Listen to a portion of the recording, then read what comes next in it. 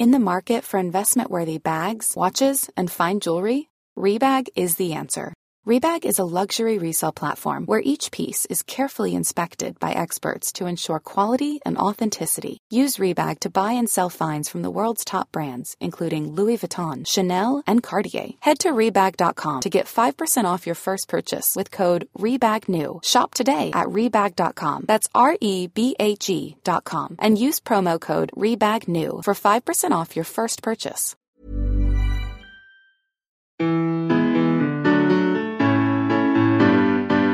Hi, you're about to get smarter in just a few minutes with Curiosity Daily from Discovery. Time flies when you're learning super cool stuff.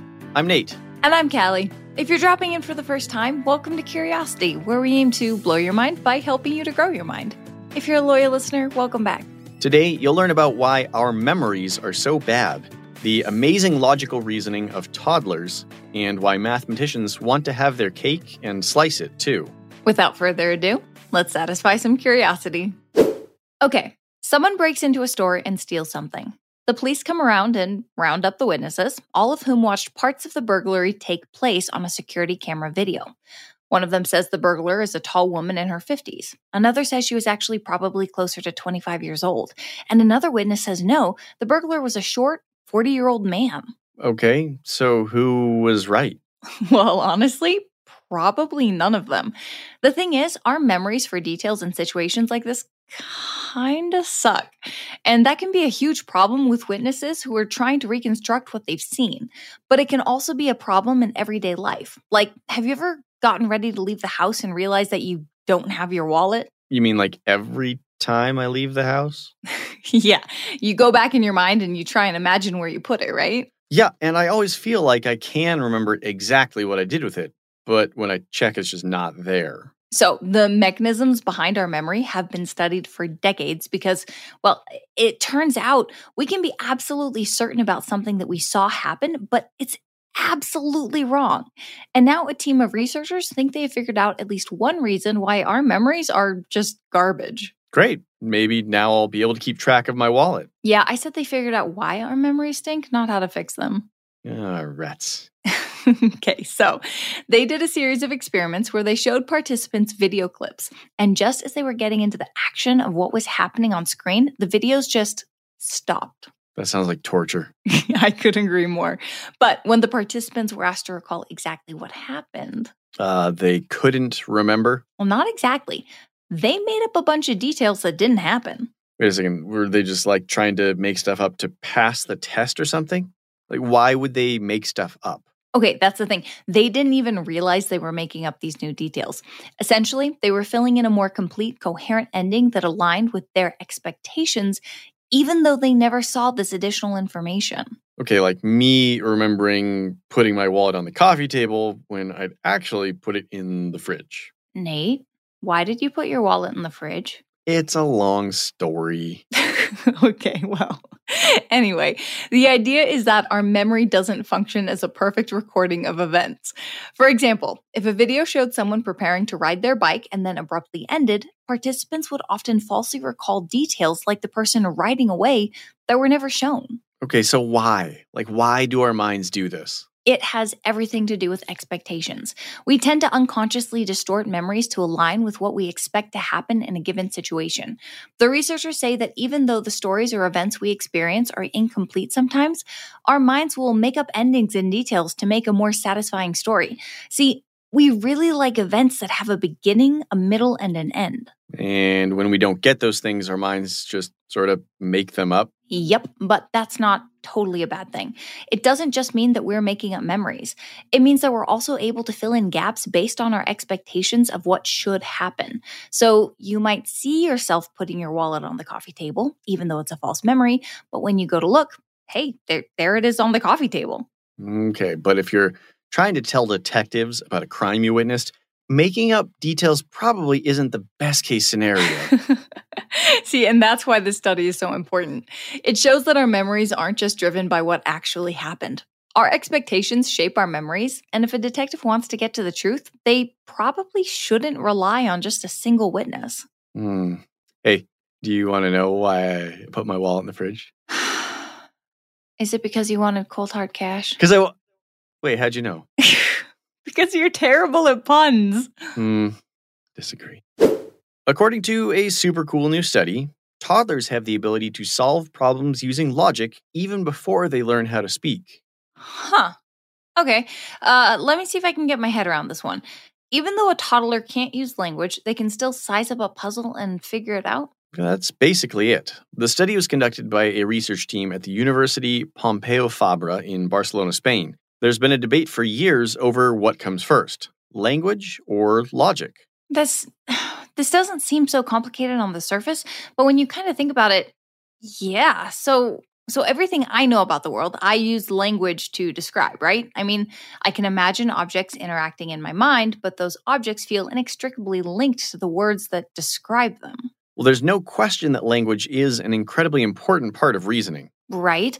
But it also seems like we should be able to solve some logical puzzles without language. Like if we see an orange rolling towards the edge of a table, we should be able to predict that it's going to fall, even if we don't know what an orange is. Sure, cause and effect. An orange is rolling toward the edge of the table, therefore it will fall. But don't you know that because you've been able to see it happen before? Okay, you're kind of blowing my mind right now. So babies have never seen this kind of thing happen, so how would they be able to predict the future? Exactly. That's kind of like the debate that's been going on with the researchers. The team in Barcelona wanted to know if toddlers could reason using logic without the use of language. So they got a bunch of toddlers together. Okay, so that must have been the cutest experiment ever. It's very Instagram-worthy, yes. So the participants were all around 19 months old, and none of them knew how to speak full sentences yet. They ran a couple of different experiments. In the first, they showed the babies two familiar objects. They'd say the name of one of them, like if it was an apple, they would say apple, and see if the baby would look at the object. Okay, seems pretty easy so far. Then they gave them two different objects. One of them was something familiar, like a spoon, and the other was something the kids hadn't ever seen before, or else they just didn't know the name of it. Got it. Okay, a spoon and a mystery object. Then they would say the name of the object they knew and see where the baby looked. And finally, they'd say the name of the thing they weren't familiar with. Let's say it was a carburetor. What 19-month-old doesn't know what a carburetor is? Those Spanish toddlers are really behind, I know, right? So think about this. You are presented with two objects, one of which you are familiar with, the other not so much. Someone says the name of the one you know and then a word you don't know. You'd probably assume that the word you don't know was the mystery object, right?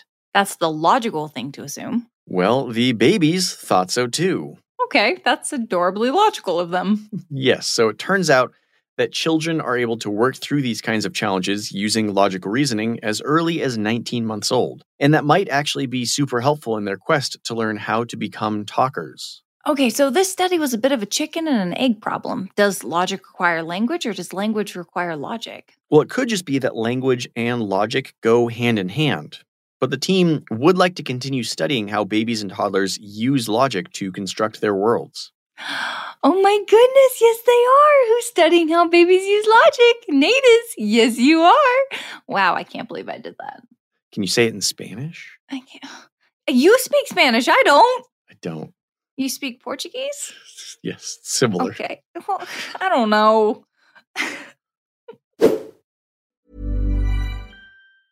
Hiring for your small business? If you're not looking for professionals on LinkedIn, you're looking in the wrong place. That's like looking for your car keys in a fish tank. LinkedIn helps you hire professionals you can't find anywhere else, even those who aren't actively searching for a new job but might be open to the perfect role. In a given month, over 70% of LinkedIn users don't even visit other leading job sites. So start looking in the right place. With LinkedIn, you can hire professionals like a professional. Post your free job on linkedin.com/achieve today. Mathematicians have worked out some of the universe's toughest equations, but there's one puzzle that has had them scratching their heads for thousands of years. How to slice a cake. Am I hearing you correctly? Like mathematicians are having trouble figuring out how to slice a cake. I know that there are like some stereotypes out there, but like they need to get out more. I know.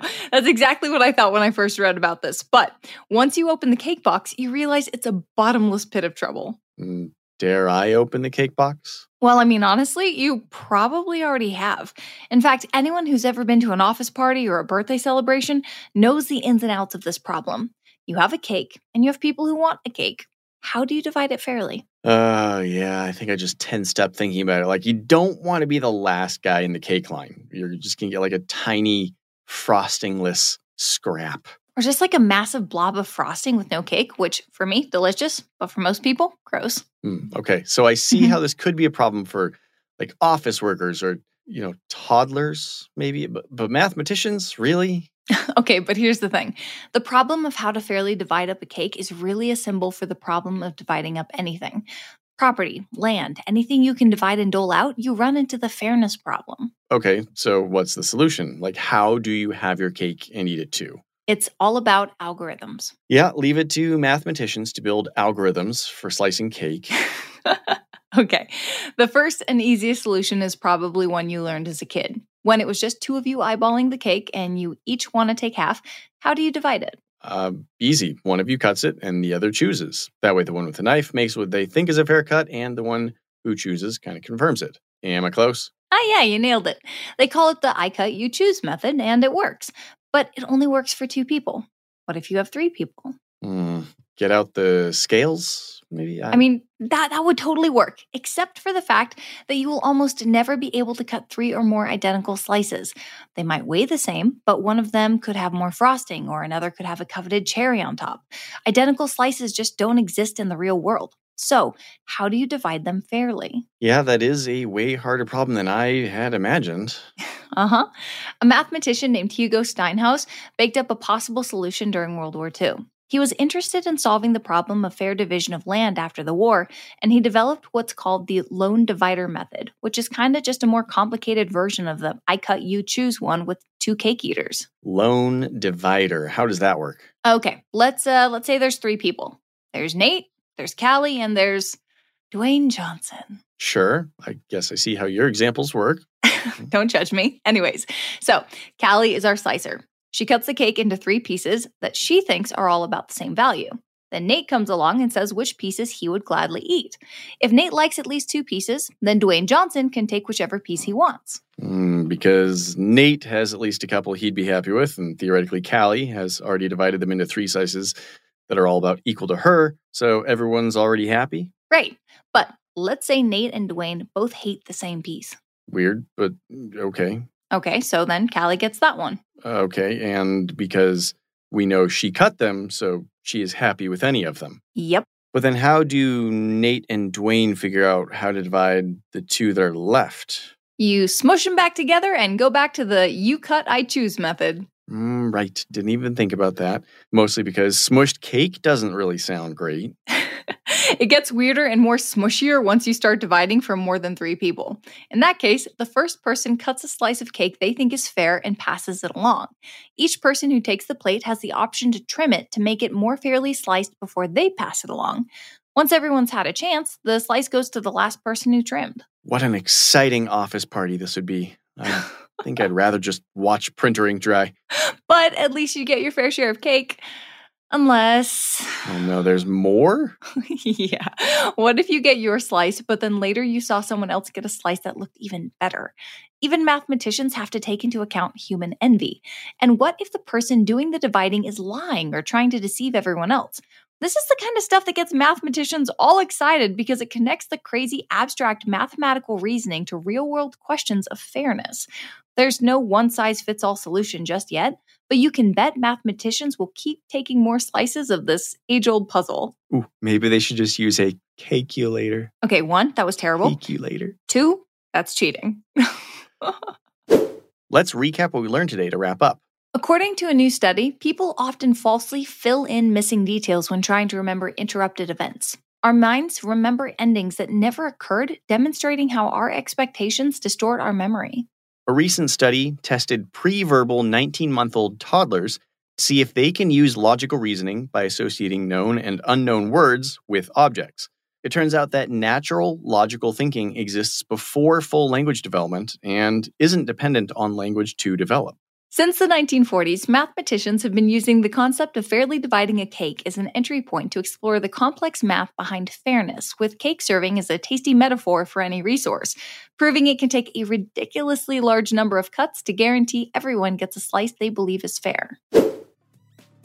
Curiosity Daily is produced by Wheelhouse DNA for Discovery. You can find our show wherever you get your podcasts, and we'd love if you could leave us a 5-star review on Apple Podcasts or Spotify. Our Discovery executive producer is Dominique Vu. Our Wheelhouse DNA executive producer is Cassie Berman. This show is hosted by Callie Gate and Nate Bonham. Our producer is Kiara Noni, and our associate producer is Kimaya Floyd. Writing is done by Sam Osterhout. Sound design, audio engineering, and editing by Nick Karasamy. I'm Nate Bonham. And I'm Callie Gade. We'll see you next week.